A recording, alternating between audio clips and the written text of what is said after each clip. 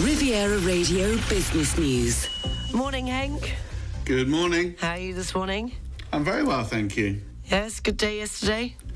It was a good day yesterday, actually, certainly for markets. Good economic news is once again seen as good news, I think, for investors, as markets bet the resilient economic data and higher probability of a softer landing will outweigh the impact of higher interest rates as price pressures remain elevated. Equity markets in Europe and the US rose yesterday. They reacted to the strong US retail sales figures. S&P 500 closed up 0.3%. Stock 600 in Europe was up 0.4%. Good day in London actually yesterday. FTSE 100 topped the 8,000 mark for the first time. Steady stock performance continued despite rising bond yields. 10-year Treasury yields rose to 3.8%. That's the highest level of the year. As markets expect the Fed can keep hiking rates on the back of the strong inflation prints that we've been seeing recently, but also signs that demand continues to be more resilient than expected.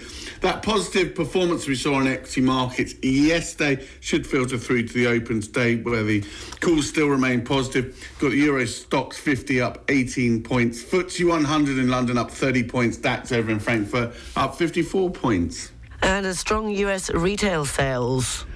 Yeah, US retail sales jumped by the most in nearly 2 years in January, suggesting demand remains strong despite rate hikes and, as I say, elevated levels of inflation. The value of retail purchases increased by 3%. That's well ahead of consensus.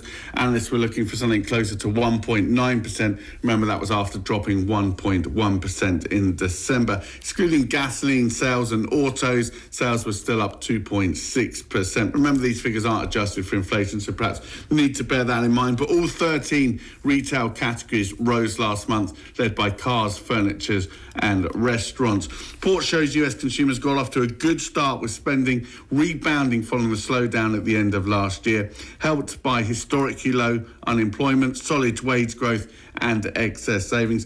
However, given the ongoing pressure we see on disposable incomes, the slowing down of the economy and a moderate increase in terms of unemployment, we'd still expect private consumption growth to be slower this year than we saw during the course of 2022, and that's likely to weigh on growth prospects. And this morning you had the results from Nestle. Yeah, we had those in at around 6 o'clock our time. Nestle, the world's biggest food maker, organic growth in terms of sales was strong, helped by pricing, but demand has been coming off over the course of the past few months. Organic sales rose 8.3% last year, but they raised prices, just remember, to the tune of 8.2%. So volumes only rose 0.1%, and there was a decline in the in demand, as I say, during the course of the second half of the year.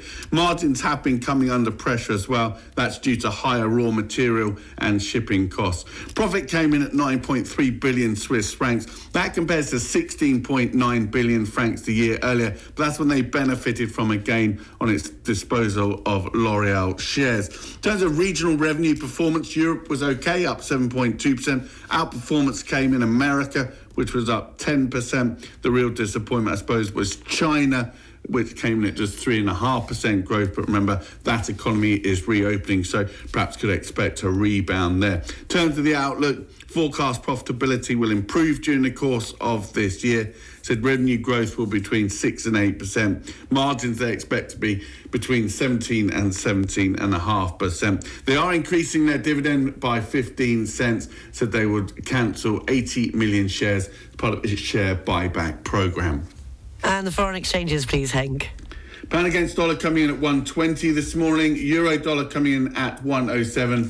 Going to get €1, 12.5 cents for your British pound this morning. The family is still on holiday, are they? They're on their way back, which I don't know if it's good news or bad news, quite frankly, but they're heading back to the shores after enjoying some of the sunshine. So it will be nice to see them. So you'll be getting the place back spick and span again? Yeah, that's the big problem. Throwing away a few bottles here and there.